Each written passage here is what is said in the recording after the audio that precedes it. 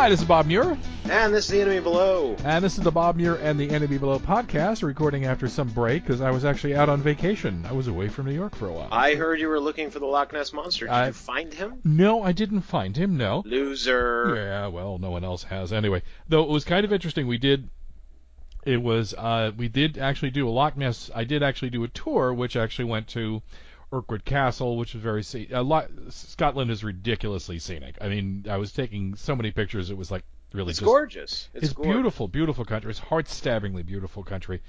And it was interesting because we went to as part of this day trip, we went to the Loch Ness phenomena exhibit. Mm-hmm. And sort of examined the history of the Loch Ness Monster. And the exhibit basically said the witnesses didn't know what they're talking about. The photographs are all faked. Sonar didn't find anything. Enjoy your day on Loch Ness. Yeah, I mean that's basically what it actually is. And the one major photograph that everyone bases it on is a fake. Mm-hmm. And everyone knows it's a fake, but it's one of those. It's like, why do you go to the black box in the middle of Arizona? Because it's a conspiracy area. It's fun. Yes. Well, I will say that there are a couple of. You know what? Actually, this is probably the best way to put it is, why do you go to the top of the Empire State Building when you just want to be there so you can see where King Kong stood? Yes. It's the same idea. Well, I don't know. There is a kind of there is a photograph. There is actually a photograph that they did take that they did mention in the studio in the exhibit, which was kind of interesting. It was a film taken by Tim Dinsdale, and it's too far away to actually get any actual details. But it was basically it was a hump of some sort moving through the water at approximately 5 to 6 knots, a little bit faster than somebody could row a boat. And as a comparison, he actually had a guy with a motorboat. Basically, he left the camera in position, signaled to the guy, jumped in his car, drove down to this guy, told him, "Get out into the loch with the boat, and when I start waving, you just go up the loch, and I'll film it." So he did a film as a comparison, and there's a way, this has a visible wake and such. So there never really been a satisfactory explanation of exactly what Dinsdale filmed, but it was 1964. Nothing has ever been seen since then that is anywhere nearly as good as a solid a hit as that. So on the other hand, I do have to say honestly, as we cruised around the loch, it was very lovely. I enjoyed it immensely, and the one thing that did actually happen, which was kind of like weird, was I was just taking a picture of the loch as we're leaving it and going into the canal and down toward Inverness, and just like got a weird feeling in the back of my head, just back of my neck, little bit of weird prickling in the back of my neck. And there's a sense of like, the secrets of the loch are not for the likes of you or Sonar to discover. And it was just a very dismissive kind of weird moment, and nothing apropos of nothing. It just came absolutely apropos of nothing. Was it one of those moments where your hair stands up on end and you start to go, aliens? Well, it was a little bit. There was a little bit of it was a moment. That was weird. It was really that was my impression afterwards. Was that was a weird moment. So I can't really say whether or not that has anything to do, what that means, if anything, other than I'm suggestible. What is suggestible? Amongst other things, he is suggestible. Mm-hmm. Yeah. I like long walks in the park. I am an Aquarius, and I'm suggestible. Right. Me too, actually. I'm very well, in certain types of things. I'm suggestible. Well, you know, it's funny as I was just suggesting that you were suggestible, and you took the bait. Welcome, Mr. Bandit. How are you doing, Mr. Bandit? Good. I realized that one of my items did not have the appropriate equipment to reach you guys, so I had to reset it. All right. And now here I am. And there you are. Excellent, excellent. We're all together. The band's together again for the first time in a while. Trapped in time like a bug in a jar, no matter where I go. There I am. Sort of like that the prison Zod was in, kind of thing. Well, it was yes, but also that was the philosophy of Buckaroo Banzai, which was later utilized as a really shitty rap song for Waxwork 2, Lost in Time. No matter where you go, there you are. Like a bug in a jar. Yes. Lost in time like a bug in a jar. Yes. So.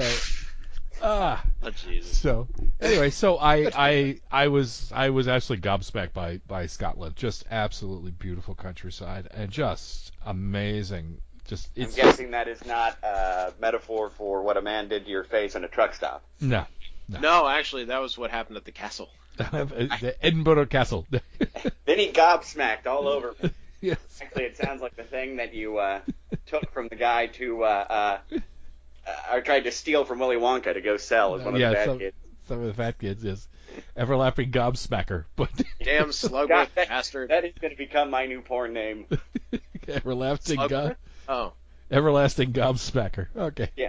There's no earthly way of knowing what direction we are going. Mostly in your face. Yes. We're not quite sure.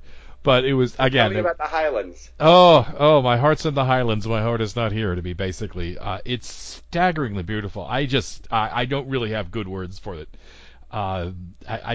He's got a lot of bad words. I got a lot of bad words.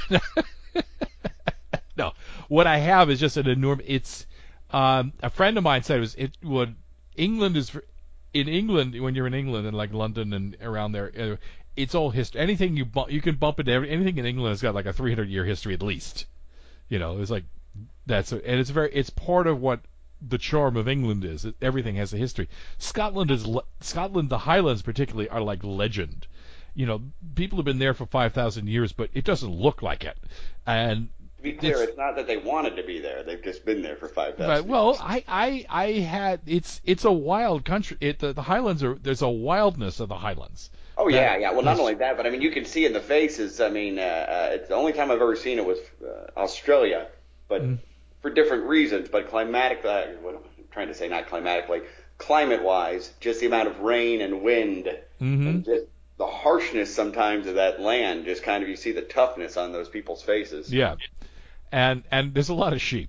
There are staggering amounts of sheep. You didn't start singing the Scottish love song, were you? No, I didn't. I didn't even mention it. I did have a chance to. I kind of screwed up. There was an open mic in Edinburgh that I could have made, but it was like too late because I had to get up. I think that song would have gone well. Because I think in Edinburgh it would have gone very well. Yeah, they laugh at themselves a lot. It's not like Americans where we don't laugh at ourselves. No, actually the best was at I also went up to the Orkney Islands, which is like up over in Scapa Flow and like way the hell north. And it's the Orkney Islands used to be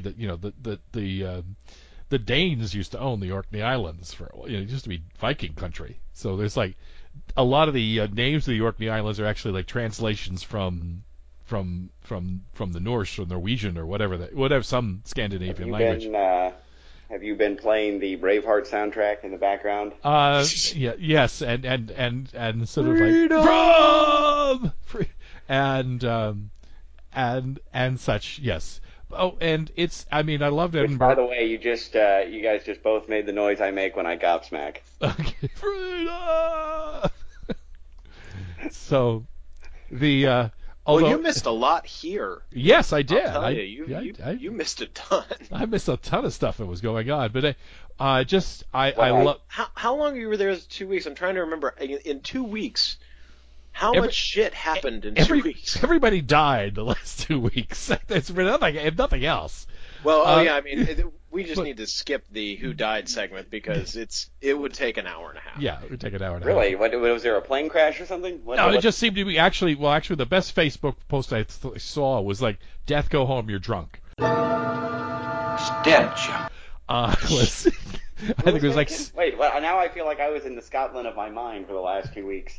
Well, like it was like I mean, you could get Christopher Since Lee. the last time we did Christopher Lee. Oh, Christopher Lee. Okay, but that's not Months really ago. fair. I mean, he was 92. It's not like it was. It's not like a surprise, but it was like there was a bunch of other people, like the guy Chris Squire from Yes, and a bunch of other. Really, it was like as if the fact we turned our backs and everyone was like, oh, we can die now. It's like. Yeah, exactly. Yes, and I'm glad that's Lee, our superpower. Christopher Lee was a little bit of a surprise. I mean, 3 weeks ago he was covering Ozzy Osbourne, and now he's dead. I mean, well, the thing at 90, it's like that's the way it goes. It's just like he was 92 doing death metal. Lee, I am probably one of the biggest Christopher Lee fans around. In fact, if you ever get the chance, I would highly recommend to you and our listeners his autobiography, Tall, Dark, and Gruesome. Gruesome, yes. Yes, he was great, but I feel the same way. It's like when not as close knit, but like when my grandfather died, he was 92, and I was deeply saddened, and I went through remorse, but I mean, it wasn't a tragedy. No, a tragedy is someone dying at 22. Yes, no, but I know it's not it. that, but it's just simply like like it's a pillar that you would always. Christopher Lee was always around, and now he's gone. I hope they buried him with a stake in his chest. Or the Actually, I don't think he had the instructions that Lugosi had to be buried in the Dracula cape. In the cape, that's right. So, I guess that means that the spin-off of Saruman is not going to work. No, I don't think so. No. I was hoping they would do 3 movies. I didn't even think he was going to make it to Lord of the Rings Part 3, much less The Hobbit. I mean, he didn't make it to the Lord of the Rings Part 3. He died in 2. Return of the King. Yeah. Sorry. Yes. Let me clarify. I mean, the third chapter. Although I will say, he worked with Spielberg in 1941. He played Count Dooku in the Star Wars films. Not the good ones, but still Star Wars. He was in Lord of the Rings. I mean, not to mention Dracula and the Frankenstein monster, but I mean, he had. And do you know that he was a cousin of Ian Fleming? Oh, okay. He also went to. He was also in the Secret Service as well. Mm-hmm. And he spoke I think 9 languages. Yeah. He did 500 something movies. Yep. Wicker Man is another classic. Yep. That hairpiece that he has on and the gaudy 70s clothing. Interesting enough, he thought Wicker Man. The interview I remember reading was that Wicker Man was one of his favorite films. Yeah, in fact, Robin Hardy said I think Robin Hardy wrote it. The same guy did Sleuth, and was going to, and I think. It doesn't take place. No, it takes place in a Scottish Isle. Edward Woodward plays a Scottish virgin who is. Yeah. He's a cop who's very religious who gets brought out to this island not knowing that he is the ultimate sacrifice. Yeah. Sorry. Big spoiler alert. Well, but in which he's got my only good my only good impersonation is because it stuck with me as he's being taken out to the Wicker Man. You see him going, "Oh God! Oh, Jesus Christ!" God. But what I was going to say is when Robin Hardy approached Christopher Lee about playing the part, he says the Wicker Man, and he goes, "Oh, are you talking about one of those big sacrificial things where you put creatures in it?" And he's like, "Jesus, how do you know about this?" And in fact, and the other one that always killed me was because he had been in the Secret Service, because he had lived this life that was, even if he had never done any movies, it would have been an amazing life. But he said when he was getting killed by who was it? Gandalf in Lord of the Rings, right? Yeah. That Peter Jackson's like, "All right, now right here, I just want you to go give some guttural scream as you fall off the tower." And he goes, "Peter, my old boy, when you stab a man in the chest and you pierce his lungs, the air is released and he is not able to make a scream. He can only whimper to himself." I'm paraphrasing, but Peter Jackson said, basically, the way that he revealed that to him seemed like he knew it intimately from his time in the war. And it's like, yeah, okay, well, you do what you need to do. Do it the way it speaks to you, Bruce. Christopher. Oh dear, I don't want to know how you know that. The other one that always I thought you would get a kick out of is that he would correspond via letter, which was what they used to do in those days, with his good friend Peter Cushing. And when Peter Cushing got the role of in Star Wars, right, he goes, "Yes, I just got cast in this film Star Wars. Apparently I'm playing Grand Moff Tarkin." And he's like, my dear boy, what is a Grand Moff? He's like, I have no idea, but they pay well. Very British. No idea. It's like the idea of Peter Cushing and Alec Guinness like being told all these words that George Lucas is writing and being like, yes, okay. Okay. Just I'm a Jedi. Could you? I'm a Jedi. I control the Force. I'm a wizard. I'm a wizard, Darth Vader. Could you just hold 1 second? I want to make a phone call. No one is going to watch this piece of shit. No one's watching this. No one's going to see this, right? No. Anyway, just got to make one phone call. All right. Just make sure if there's any problem with the check, call me instantly. All right? Thank you. Thank you. Another You've been World War II film. Those are so fun. I mean, I trust you're my agent. I trusted you. You give me this job. I trusted you on this, but I want to know if the instant there's any problems with the checks. Thank you. You know what's funny was is that I heard, and this is sorry, on an off tangent, but it's related. Alec Guinness, I think it was him on Letterman years ago, and Letterman's like, hey, will you do the audience a favor? You were in Star Wars, right? And he's like, oh, yes, I was in Star Wars. And he's like, will you do the audience a favor and, say that your famous line? He's like, oh, I don't think I could. And he's like, really, the audience would love to hear it. Please, will you just do it for us? And he's like, of course. May the Force be with you. Oh, that wasn't the line. As if there's another famous line from Star Wars. If you watch it, it's much better than what I just did. You mentioned Christopher Lee. We also lost Patrick Macnee. Mm-hmm. Of the Avengers, who actually went to school with Christopher Lee. They played in their youth. They were in plays together. In their youth. I always liked that. Patrick Macnee was one of those actors that had been around so long and was always one of those guys that you kind of knew. I mean, yes, the Avengers, if you were old enough to watch PBS and the like, during the 70s. I just mean, but he was one of those actors that you saw him and you were like, oh yeah. Yeah, he was always so regal. Actually, in fact, I think he was in Waxwork too. So, I'll tell you another good one he was in was, what did I see him in? Oh, The Howling, as the shrink. As the shrink. That was trying to have a colony of werewolves that would, find their inner child to, sort of like find their inner wolf and come to terms with it. Yes, he was very good in that. He was very good. He just very classy and just very came across very, very classy, and apparently actually did end up with a drinking problem from the Avengers because they were actually that's real champagne in those tapes. I'm sure, and probably because Diana Rigg wouldn't put out for them. No, well. No, they were not. Although they never became. She didn't put out for me either. No, or me, which I think is she the would real. now that I've seen her in Game of Thrones. No, maybe now. Yeah. But she looks good for an older woman, but goddamn, she looks like an older woman. She is freaking awesome in that, by the way. Yeah. They actually became very. She was Patrick. She was very grateful to Patrick, and Patrick actually stood up for her during the shoot because it turned out she was like getting paid less than like some of the crew. And at the end of the first season, and Patrick said, "I'm not seeing the issue here." Well, Patrick, that's most community theater. Patrick was saying this is ridiculous. This is like one of the stars of the show. She needs to be treated better than this, and she's on several occasions. Did he say it while he was drunk? And sober.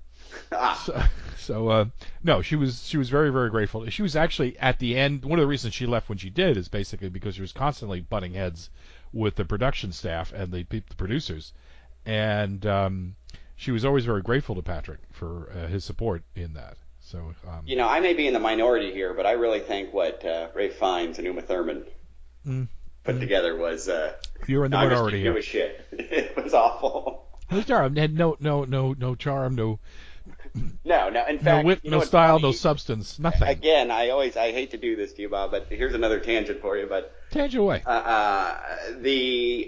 Do you know why Sean Connery took that movie and took League of Extraordinary Gentlemen? I think you have mentioned this before because he turned down Star Wars or something like that. He turned down Lord of the Rings. Turned down Lord of the Rings. Yeah, turned down Lord of the Rings. He turned down Gandalf, as a matter of fact. And he turned down The Matrix of playing Morpheus because he didn't understand the script. So even though he knew The Avengers and League of Extraordinary Gentlemen was terrible, he just figured he was so out of touch. It may be good. It must be. It may be good. Or he actually. I mean, but he did Zardoz. How could he possibly have understood the script for Zardoz? What's funny is I just read an article about Deliverance, because John Boorman directed Zardoz. Do you know who John Boorman initially was going to have to play the Voight and Burt Reynolds roles? No. Jack Nicholson and Marlon Brando. All right. That would have been kind of a train wreck. It would have been an interesting train wreck, but it was Because I mean, Brando even by then, Brando was refusing to learn lines and do what was expected of him. I'm always up for I'm always up for an interesting train wreck. That sounds like a fun time to me. Yeah. So let's see what else It would have made sense if Brando would have played the Ned Beatty role. Yeah. What else did you miss? I mean, you have been gone for way too long. I had a great time. You had way too He wasn't gone for it didn't go off to war. It's not like he was gone for 2 years. He was gone for 2 weeks. Yes. I'll tell you that I've been a stay-at-home dad for 2 weeks, so needless to say, it's a long time. I think that you're reflecting more on your thing. I was like projecting onto him. Yeah, my week and a half or so, I just whizzed by. Yeah, I was going to say when you're having the kind of fun it sounds like you were having. I fell in love with the countryside. I fell in love with the country really, and the people are. I mean, I ended up on a distillery tour because you're not allowed to leave Scotland without going on a distillery tour. It's a weird local law, but you just got to deal with it. That would be the first thing I did when I showed up. Be like, I need to go on this tour, and if there are free samples, hey, even if they're not free, I'll buy them. That's fine. Actually, there are free samples, and here this is basic. This is what you do: is they take you through the distillery tour. They show this is one near Edinburgh, and I got a lot more respect for blended Scotch after this because what blended Scotch is what put Scotch on the map. Before that, it just wasn't. The idea that you could actually go into any bar in the world, order Johnny Walker Red, and it's going to be the same everywhere, that put it on the map. You could order it, it's going to be perfect. It's going to be exactly what you have every time. So that was what really put Scotch on the map. And indeed, most of these distilleries, most of their stuff goes to blends. I mean, that's still the majority of what they sell. Do you think you would have become an alcoholic if you would have stayed? Yeah, I think it's a good. Again. It's a good. Let me. This is not his first rodeo. Yeah, this is not my first round with John Barleycorn. If you gather what I'm saying. No. Hit me again, bartender. Hit me again. Hit me again. So they take their whiskey very seriously over there. Absolutely. Were they all appreciative of the voice work that James Doohan did?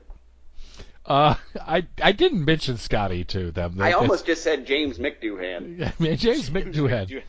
But it was really just a. Bobby Muir. Oh yeah. Well, actually, Bobby old Muir. That would be Irish. Oh, that's Irish, isn't it? I'm giving her all she's got, Captain. Yeah.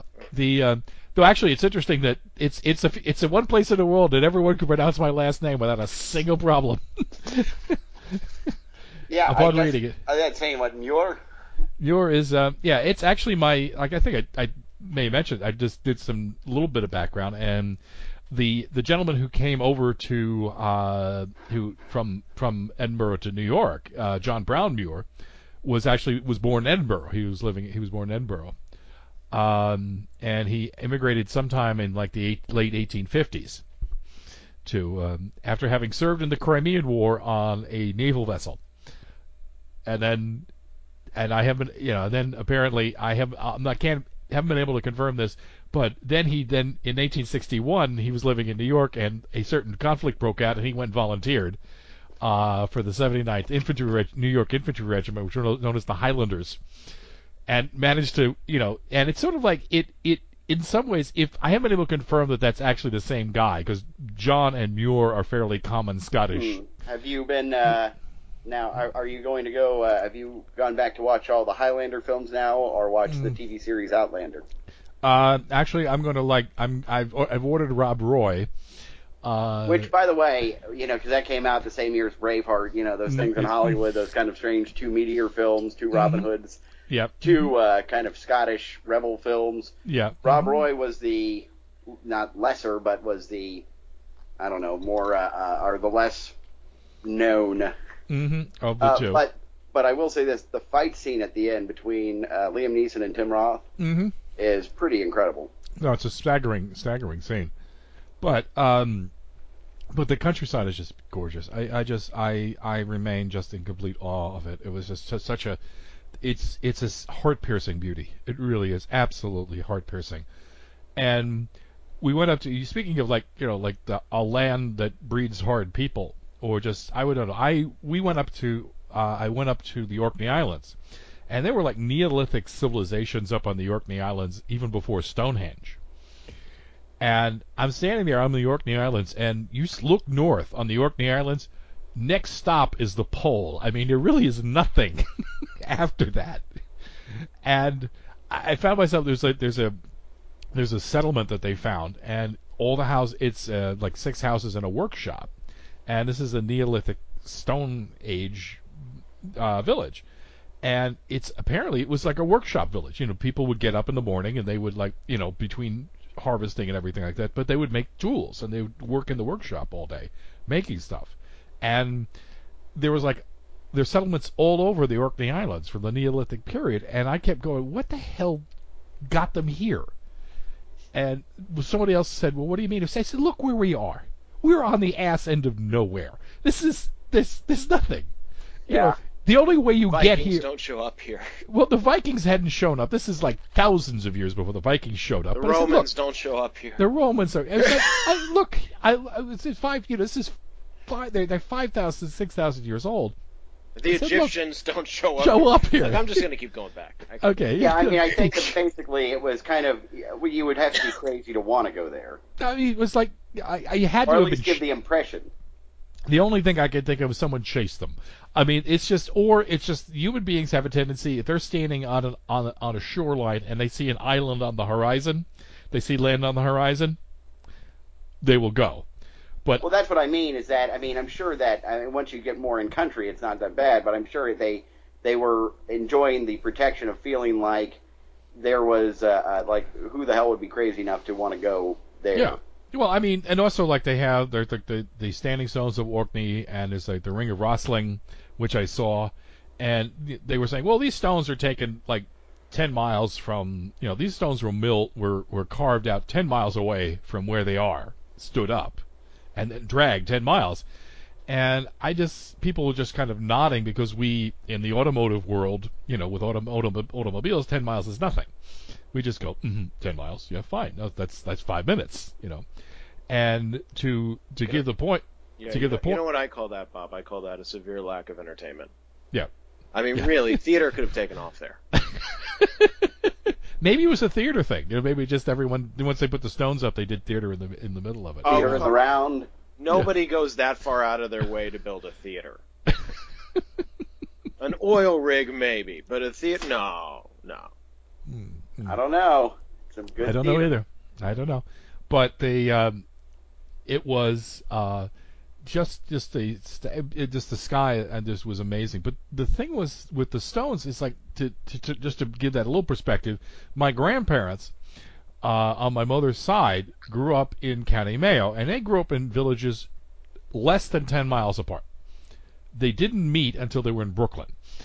So they didn't even know about the other. They didn't really know people from those other villages. So that's how insular that kind of life can be. So I relate. I don't know my neighbors. Yeah, exactly. So anyway, but if you have any sort of like romance in your soul and such, Scotland is legend. Scotland is a place of legend and whiskey.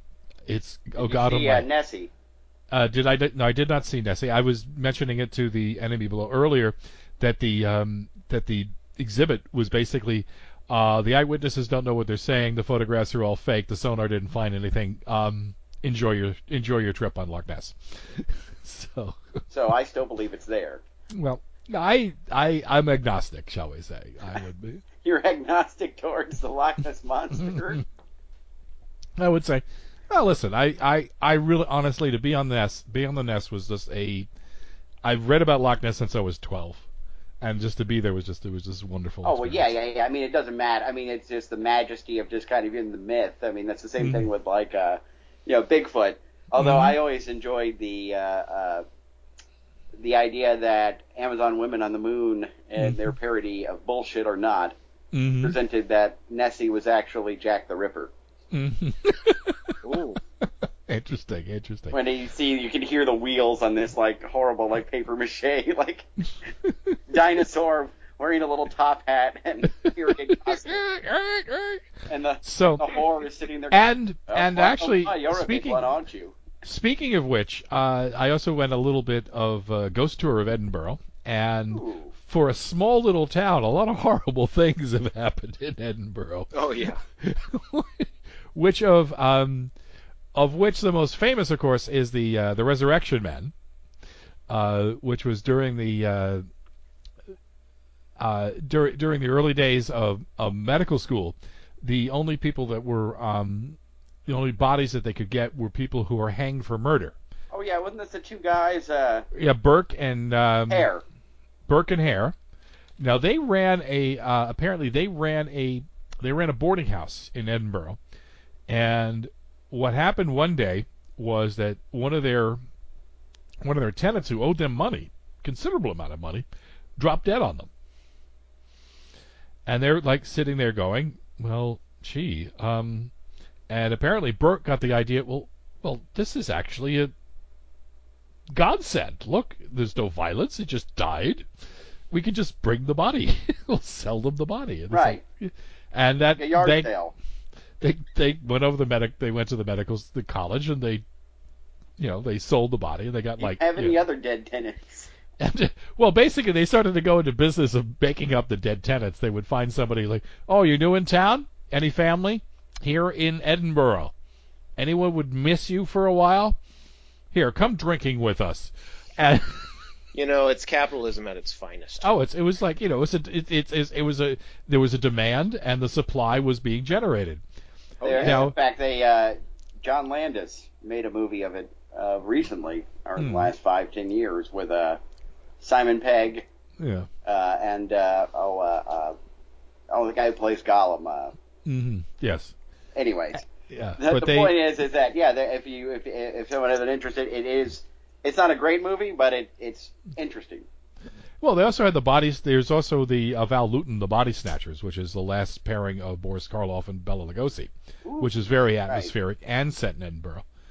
And the interesting thing is they were indignant. They were not resurrection men. We're murderers. We're not resurrection. We're not body snatchers. Oh yeah. So, yeah, they draw a line somewhere. They draw the line. Now, just the last thing about this is that in one of the tours, we start by this little tiny, this wee little church, which had a wee little graveyard. And in the wee little graveyard, there was one of the last existing, one of the rare still existing cages that they would put over the corpse. They would put like a cage over the gravesite to prevent people from digging in and getting it. So, however, the interesting thing is, it was the gentleman. Now, actually, the guide pointed out that actually next to his grave was his wife's grave, which did not have a cage on it. Her body apparently was like, anyone wants it, go ahead. Yeah, that sounds about right. That sounds about right. Anyway, so but I loved Edinburgh. Inverness was a wonderful little. It's a wonderful town, beautiful stuff. It was gorgeous no matter where you looked. Did the men still not wear anything under their kilts? They don't wear kilts under normal circumstances. I think the only time I saw people wearing kilts were in the stores to promote the sale of kilts. That's only in Dunedin. Tourists.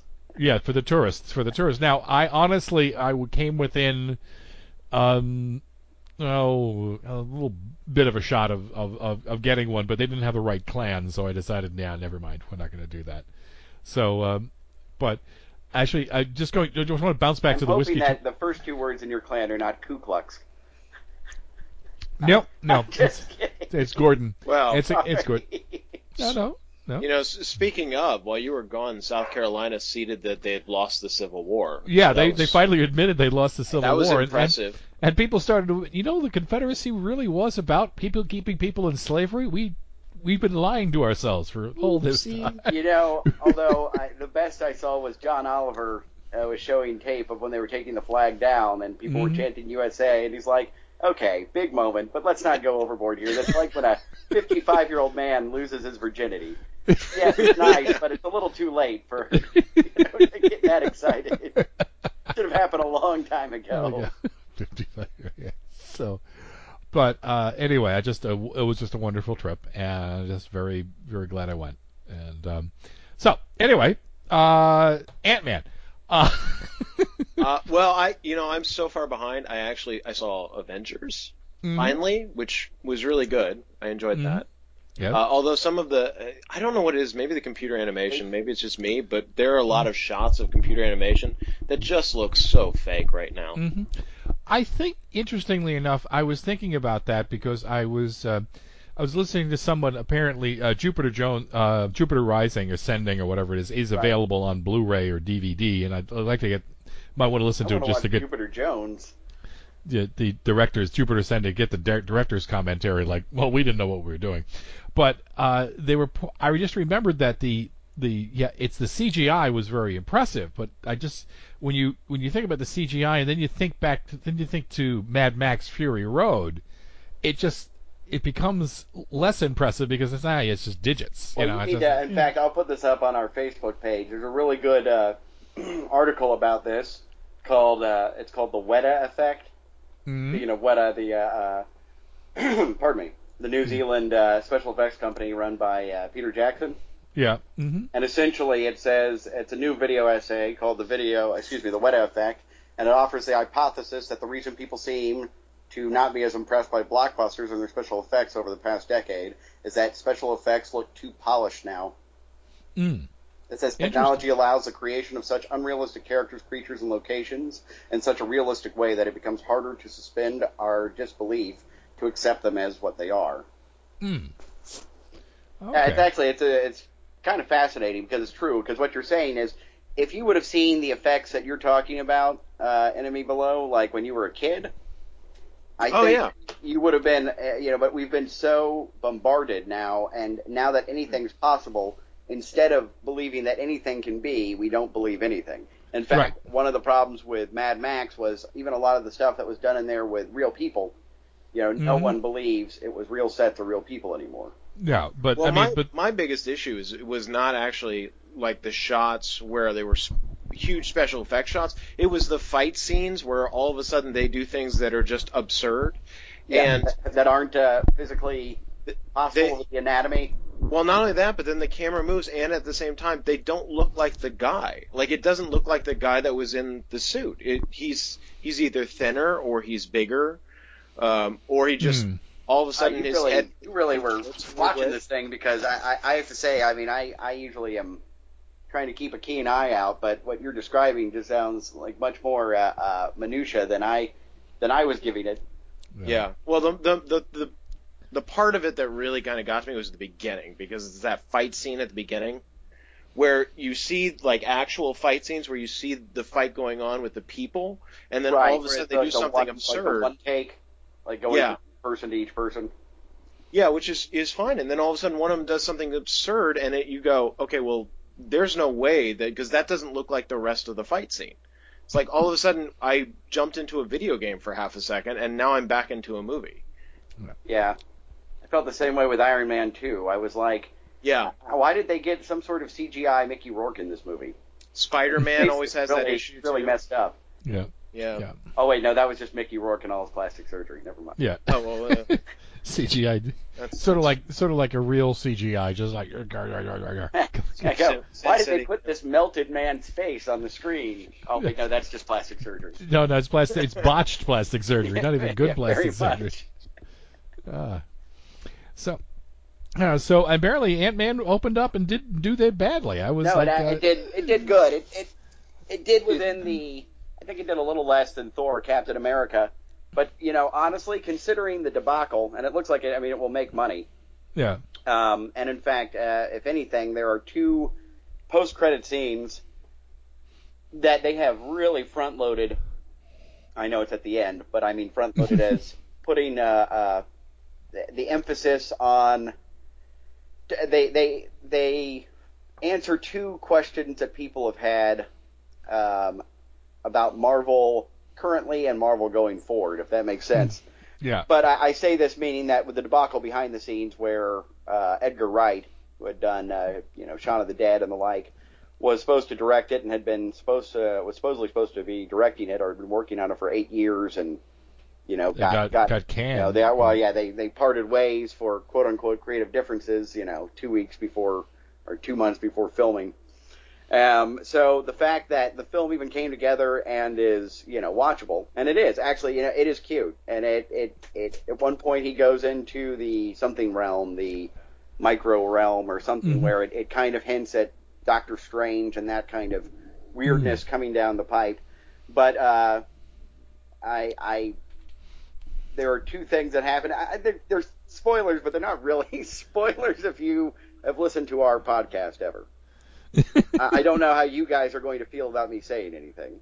Oh, God. I don't care. Well, one of them is at the end, Hope Van Dyne, because you find out in the beginning, which, by the way, the de-aging special effects of Michael Douglas is up there with the skinnyizing effects of Chris, what's his name, from Captain America, where they made him look like a little wimp. Yeah, same guy, the same company did that to de-age Michael Douglas, and unlike Jeff Bridges in Tron Legacy, it actually looked, didn't look like a PS2 game. But so essentially, he gives her an outfit, which at the end that's like the Wasp, and she goes, "It's about damn time," kind of that Marvel thing of it's about time that a girl had front and center. Yeah, other than just Black Widow. And the other one was, it's actually a scene that will be in Captain America Civil War, but it will be probably from different angles. But it's an actual scene of Bucky is caught with his arm and something. And Captain America and Falcon are like, we can't call the Avengers, because of the, can't remember what they called it. It was the Accords, something similar to what they had in the Civil War comic. And then Falcon goes, "I know a guy we can call," because he was in Ant-Man in a small scene. So it's how Ant-Man is going to be coming into the picture of Captain America: Civil War and giving a hint of the Discord to come. Yeah. Yes. Oh, excellent. All right, very good. But the film overall, I got to say, some of the micro photography they did is just jaw dropping, and the film is cute. I mean, some of it was not great, like some of the laughs don't quite hit, but overall, it's a good movie. Oh, well, okay. Well, I mean, it certainly seemed to be like a little bit more. I mean, I think if we're going to talk about debacles coming, obviously, Fantastic Four just feels like a train wreck. Yeah, I'm hoping it will be, and I was hoping this about Terminator Genesis, that it was going to be that film that, it had so many production troubles and has had so much bad press that it was going to be like the surprise of the summer, and it certainly was not that. I mean, it was the least surprising in how shitty it is. But I am hoping now that maybe Fantastic Four, it has nowhere to go but up. Yeah, that is true. That is true. I mean, I don't think anyone is sitting there going, "I think this will work." Yeah, I'm pretty Maybe sure not. everyone's expecting Fantastic Four to just completely suck. Right. So if it's mildly entertaining. And we thought that about Terminator, the new Terminator. That's what I mean. Is like, Terminator lived up or lived down to its, the expectation. But I'm just saying that Fantastic Four, if it is even remotely, interesting or unique or even just passably entertaining, I think it will get a much greater pass than it may deserve. I would say that Ant-Man shocked everybody, but it really only shocked those who've gotten to the point where, because I thought Guardians of the Galaxy was just going to suck, and they somehow end up making it really good. And I've come to the conclusion that Marvel Studios, just other than Swamp Thing, seems to not be able to do anything bad. I mean, they do things that they've done a couple movies that were kind of, they're not bad, that they're not great, right. But even those were watchable. I think those superhero films I'd seen before. I had a lot of hope for Guardians of the Galaxy when I heard they hired James Gunn, because once they had hired Joss Whedon and then James Gunn, these are two kind of, popular in the kind of cult fringe, comic book fringe, nerd fringe, on the edges, but weren't certainly not mainstream names, and are so kind of out there. It's like all these unique voices, and then when Edgar Wright was still going to do Ant-Man.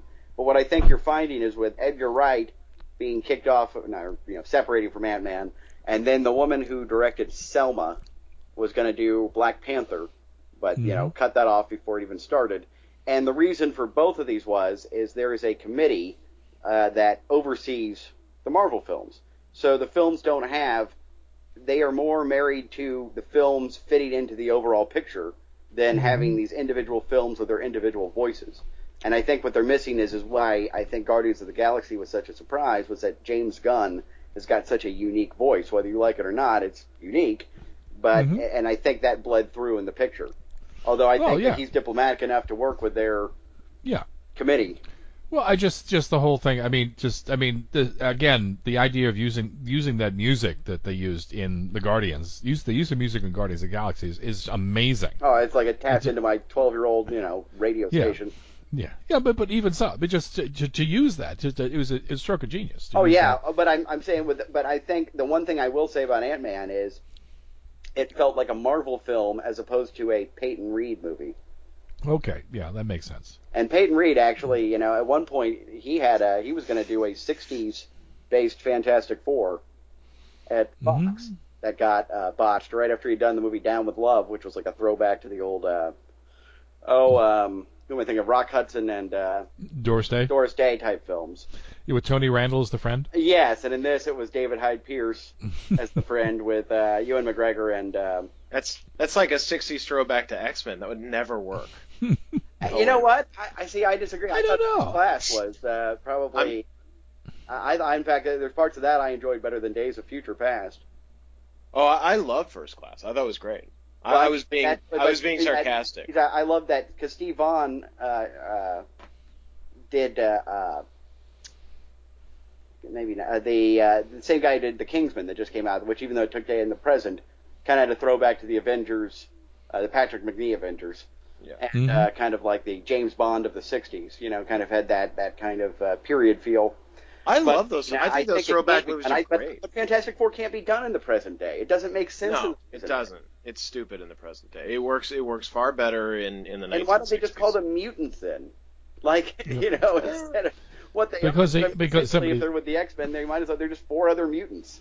Yeah, just whatever. They're not that fantastic. They're just other mutants. They weren't born that way. They made a choice. That's true. that was how I felt at the orgy. Lady Gaga was wrong. I wasn't born this way. No, I just mean but also, I think the new film Fantastic Four looks like it is part of the X-Men collective that Fox has put together with those kind of darker color schemes and, kind of more serious, somber tone. It just, I can definitely see how they're trying to create a vision that will allow these two to intertwine. Yeah, show me Galactus and I'll be happy. But that's all I want. I'm still on a 10-year hard-on for Galactus. I still haven't seen it. Yeah. They got me up for it, and I'm still waiting. I'm still just trying to get over the fact that you just said with a straight face, "Show me Galactus." Show me your Galactus. Show me Galactus. And also, of course, the other thing was that while I was gone is gay marriage became the law of the land, and everyone lost their shit. Well, I do want to say, just so everyone understands, this is not mandatory. Yeah. Yeah, that you don't have to get married. Some people on Facebook, especially people in Texas that I used to be friends and still am friends with some of them, they seem to think it's now mandatory for you to go out. Bob, I guess you got to get married. Yeah, damn. Hey, no, Bob's mine. I've had him for years. God, all right. Well, I'm not going to fight over this. I'm having this turned off. I didn't even want to be a part of this. I just thought it was the law. Well, yeah, I thought it was the law. I might as well go with Bob. I'm certainly not putting myself out there. I've seen the world out there. It's not I've been between that and people going, take down the rebel flag. They're not going to take down my rebel flag. No one's asking to take down yours. No, it's not the way it works. Well, no. Now I will say this. Now, as a good. Oh, by the way, in case the invasion of Texas has begun too. That's the other thing. I heard that. Yeah. Yes, it was and Texas is I didn't know you had to invade. Didn't they have to leave first before you invade? I think so. Yeah, I think the Texas says they're being invaded by troops of the United States of America. Now just roll that around in your head. Well, you know what I love about it is all the people that are posting that would be accurate. All the people that are posting that right now from Texas who used to. Of course, the people that were saying that, Bob, were Mexicans. Yeah. Well, the ones that are saying, hey, the troops are invading Texas are also still putting up support the troops. I'm like, would you make up your mind? Your mind? Yes. Yes. Well, I don't know, man. Yeah, so much of this, I don't. Now, it was interesting just to bounce this back a little bit. When I was in we just finished the Loch Ness tour. We'd be driving back to the center of Inverness, and we're just talking back and forth. And there's a couple of ladies from England talking about it. It says, "Oh, I don't know. It's like I was coming from New York, and I was like talking about a couple of places, and and talking about New York and such, and they was like mentioning some things. I was, I don't know, with all the crazy people in England, I just went, ladies, please, you have nothing on the United States as far as crazy people. Just by default, we have so much more land and people. Well, she said, that's what she said. And we have Florida. Well, actually, what she said was, well, you're much bigger than America. I said, no. I'll just match you Florida. I just gave you Florida. I can match you crazy for crazy with just Florida. Oh. I don't need the rest of the country. Well, here's the thing. I will say this. Now, I think I have made it abundantly clear on this podcast, but just in case anyone was confused, I am very, very, very liberal. I am very much to the left, very democratic. Right? Yeah, I don't think that's a shock. But I think we all are. This is needless to say. I don't think that goes without saying. But having said that, I also get frustrated from the extremes on the left or the right. And a good example would be with this most recent taking down the Confederate flag, and I'm all for that. Should have happened years ago. But for TV Land to ban the Dukes of Hazzard. That's a little. Or Apple to ban any apps, even Civil War related, because it had the Confederate flag in it. You've gone crazy. Yeah. Well, then you're dealing with corporations, and corporations are basically cowardice. Yeah, well, they're sociopaths. If you do a psychological profile of a corporation, it's a sociopath. But it's also cowardly at the same time. True. It's kind of like one of those weird things. You can be both. Yeah, true, you can. But that's what happens. They just simply go completely overboard. Like no one cares about the Dukes of Hazzard. That was not the problem. Look, they're just some good old boys just trying to have some fun. And not only that, the show's been off the air for like 100 years. I mean, it's like anyway. But so I just remember that I just said, no, I'm sorry. Florida. I could just match you crazy for Florida. I mean, we have people that are eating their relatives. Like after shooting them. I mean, is this not? I will see your Sid and Nancy and raise you Florida. Yeah, basically. So anyway, that's. I mean, in that vein, there's been a couple sites that have been, and I find it funny that they're like, well, we're not going to be able to get a Confederate Virginia battle flag anymore. I'm like, well, one, you can still buy the Confederate flag. They still sell that. But on top of it, I can buy a Nazi flag on the internet, so I'm pretty sure you can find it. You should be able to get the Confederate. Look, it's the old line of I may not like what you have to say, but I'll defend with my life your right to say it. Yeah. Look, if you want to be fucking stupid, you can be stupid, just as long as you're not hurting someone else. Yeah, and as long as you don't put it up in the state house. As long as you don't put it up on government property, I don't give a shit. No, you can just go ahead and do fine. No, they don't get. I mean, that's what occasionally that's the not getting it point of it. No. But that goes back to what you were saying about like just because gay Americans and lesbian Americans are able to now have the same rights as everyone else, not special rights. They are now afforded the rights that they were not afforded before. So there's equality there. You are not being forced to now go find a same-sex partner in the same sense that you can have a Confederate flag, but but the general populace has agreed on public land owned by the general population. Right. That does not represent us. Right. Now, apparently, I don't know. I was just flipping around through the internet, and apparently, this response is apparently even more bizarre than anything the United States has done. Apparently, President Obama is going over to Kenya to visit, and he's going to visit Kenya this month. And some Kenyans are planning a particularly interesting way to express their excitement. As reported by the Nairobi News, 4,000 men and 1,000 women plan to strip naked and protest in the street Yeah. When President Obama visits the country, in order for him to see and understand the different between a man and a woman, according to the that's what they're protest. protesting of. The acceptance of gay marriage. Now, so 4,000 guys getting naked. Yeah, that's a lot of cocks. That's Don't you think some of them are going to be like, look, we're fucking naked. Maybe we could just suck each other's dicks. Yeah, I just because if you look at the, I mean, I'm not gay, but just we've got them out. Hey, come on, they're here. It's like it's just like not only that it's 4,000 guys and 1,000 women. I mean, the odds are just not good. Which, by the way, another thing. Protest gay marriage in Kenya? I will send it to you guys at some point, and I will recommend to the listeners. The oh hell, I'm losing my mind today. Who used to be the host of SNL? Norm Macdonald. There we go. Yeah. Norm. He has a funny sketch on his newest comedy album where he has the first two gay men and their first decision to try anal sex, which is pretty funny because the first guy's like, he goes, look, we don't need women. We can just talk to each other. We can do what, we can watch sports. We do what we want. And, the sex part's taken care of. And as he's, of course, starting entry, the other guy's like, ow, that really hurts. He's like, I'll stop if you want me to stop. Okay, please stop. He goes, I can't hear you. Hold on, I'm just going to keep going. No, please stop that. That really burns. It hurts. Okay, I can't hear you. I'm just going to keep going till I finish. Please don't finish. Like it just keeps going. So this guy, the guy who did this is obviously a whack job. But the idea of we're going to protest. Well, that's a protest I can get behind, and and I mean really get behind. You know what I'm saying? Yeah.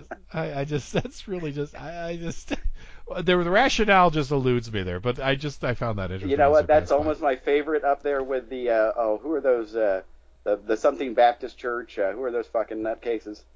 The famous one, the ones that protest all the gays. Oh, the Westboro Baptist Church, and also all the soldiers' bodies coming back. They're just real fucking assholes. But I like they have like the signs up there like Bible says Adam and Eve, not Adam and Steve. Like I wonder how much pride they had coming up with that little cutesy rock. Oh, they were so upset. They were so pleased with themselves. They had to have just been the fucking pigs and shit, being like, "See what I did there, honey? I made Eve Steve." Yeah, look at that. Right. And of course, they always remind me of that line that basically it was like my dad when he was in Texas. Somebody he was told this joke. He says the trouble with Baptists is that they just don't hold them down long enough. That's actually pretty funny. Do the world a favor. Actually, I will say this: I don't wish harm on anyone. Let me make that clear. Also, I will say I just found, and another thing I need to put up on our site was a band. It's now banned, and I say banned not like it's banned by anyone other than the actual Mormon Church, but it was a cartoon that they had produced in the 70s that gives a description of, breaks down exactly what their religion is and how it is the true Christianity, right? But with all the space age nonsense that that L. Ron Hubbard would exploit to an even greater extent. I will tell you, Bob, enemy below, I am not normally shocked.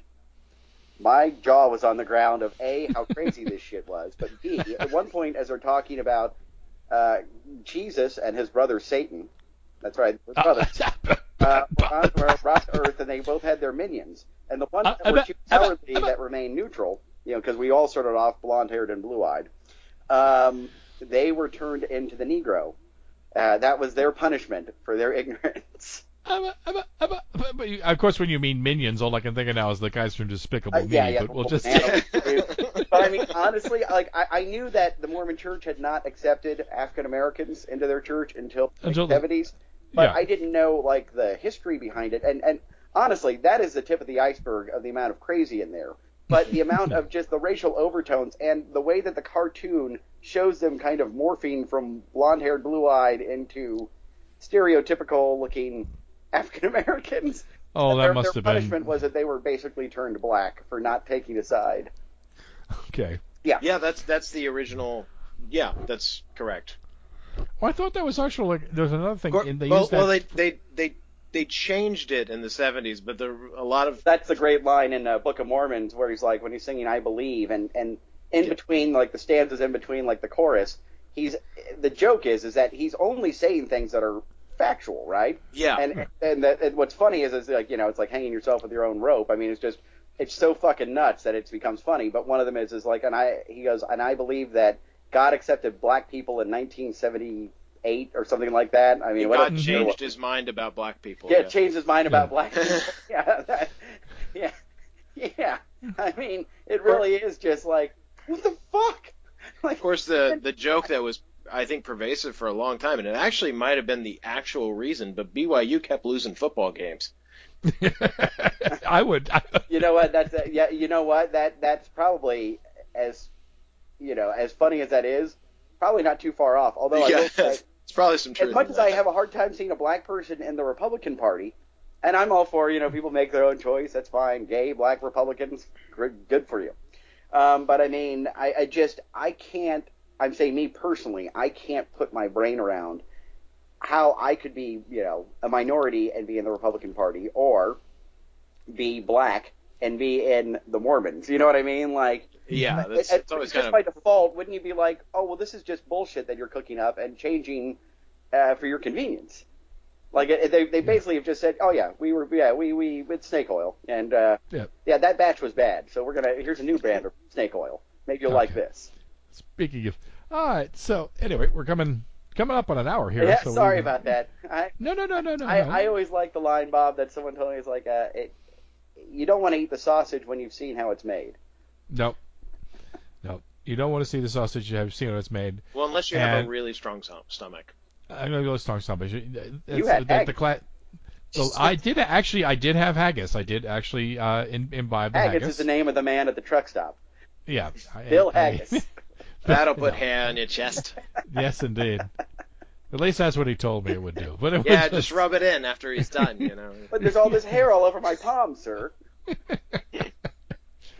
it. I did have haggis there, so it was like, so it's cooked forever and spiced forever. So as long as you don't think too closely about what it is, it's not a problem.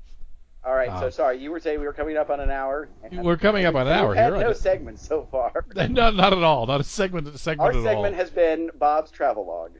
Yeah, that was basically. Welcome to the Highlands. The men and the sheep are nervous. Well, I actually, because it's an hour in, I have to drop off and take care of my daughter since my son has been doing it and he's on. All right. Well, now and so far hasn't managed to maim or kill you. Hasn't managed to maim or kill your daughter. So if you guys are doing bad movie, let me go ahead and okay. Bad movie. Well, I'm going to do this very quickly. I'm glad I always get stuck with this. We hate you. We've often said. No. This is a terrible. Even by the standards of terrible, this is terrible. And it's Beasterday. Here comes Peter Cottonhell from 2014. You finally got my interest. The story is basically it's a small town somewhere. A enormous killer rabbit starts eating the population. How can you not think of Holy Grail? Yeah, but it's a big rabbit. It's not a little rabbit, not a little bunny. Gotcha. It's a enormously badly stop motioned bunny that makes about 3 or 4 moves. There's a lot of CGI blood, which is actually pretty bad. The acting is pretty bad. It knows it's a bad film, but unfortunately it just isn't good enough to know it just isn't. I don't know. It's not bad enough to be funny. It's not bad. It knows it's going to be terrible. It's trying so hard to be funny, and that kind of reminds me. That's a little bit how I felt about the Sharknado films. Yeah, that's really it's in that kind of class. Sharknado, just the sheer. I would say with the first Sharknado, the sheer chutzpah of the concept. Yeah, got it. Yeah, got you past. The second one, not so much, and the third, I'm not even really interested in watching it. I've got no interest in seeing it. This one, it's like once they try to like have all these bizarre. There's like a group of dog catchers, called Catcher in the Rye, and there's the main character is like an insane dog catcher, and and he's like trying to prove himself, and there's like a girl who's like a would-be actress, but she blew her chances, and she ends up moving back to this town. And they never explain why the rabbit. Now, of course, you don't really need a lot of explanation, but a slight explanation as to where the hell a rabbit came from would have been nice. Why the rabbit is doing what the rabbit is doing would have been at least something. But no, it just sort of like walks around. I mean, women lose their tops, Okay. which is okay on a couple of times, and the other times it's like that's a lot of surgery that went very badly, didn't it?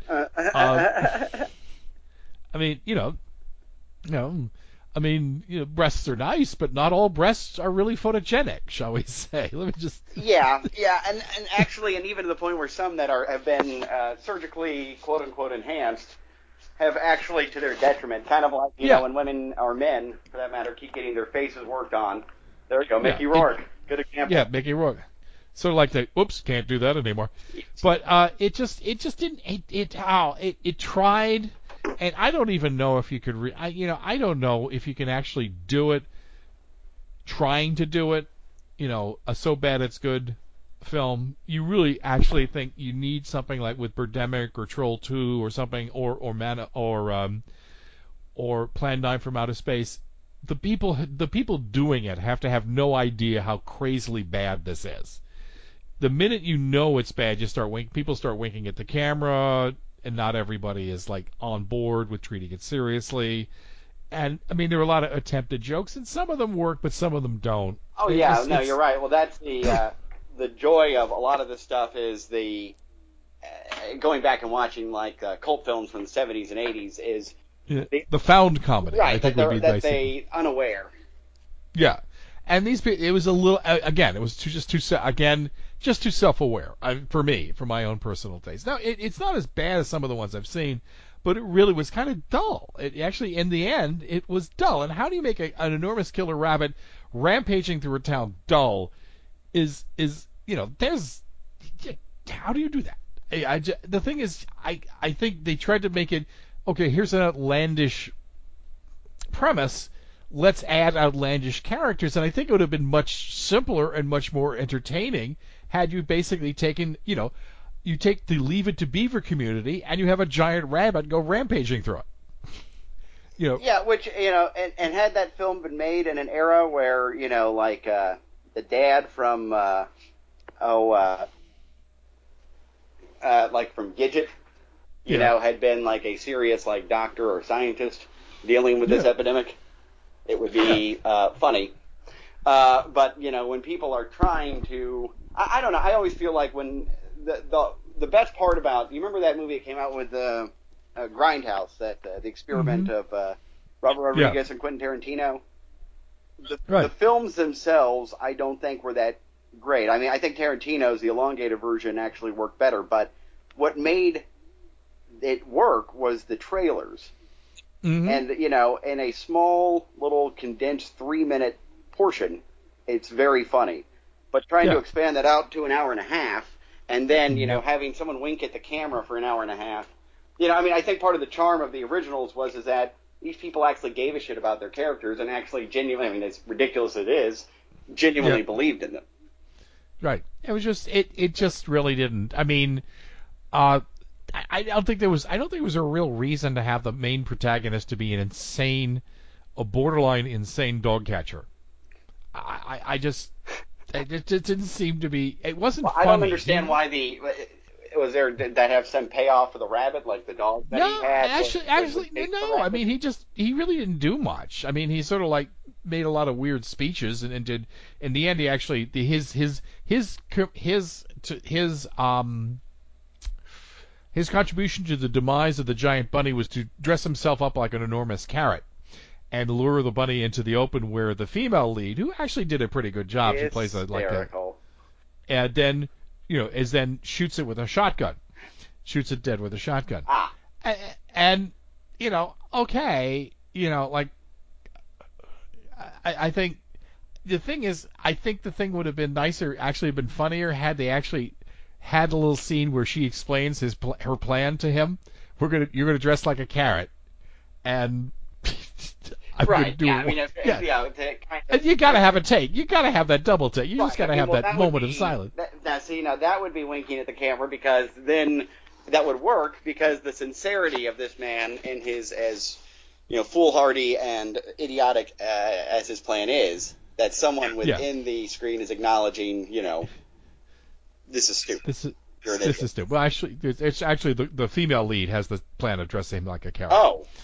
So. Well, in that case, he probably wanted to get laid, so I wouldn't argue I mean, with her either.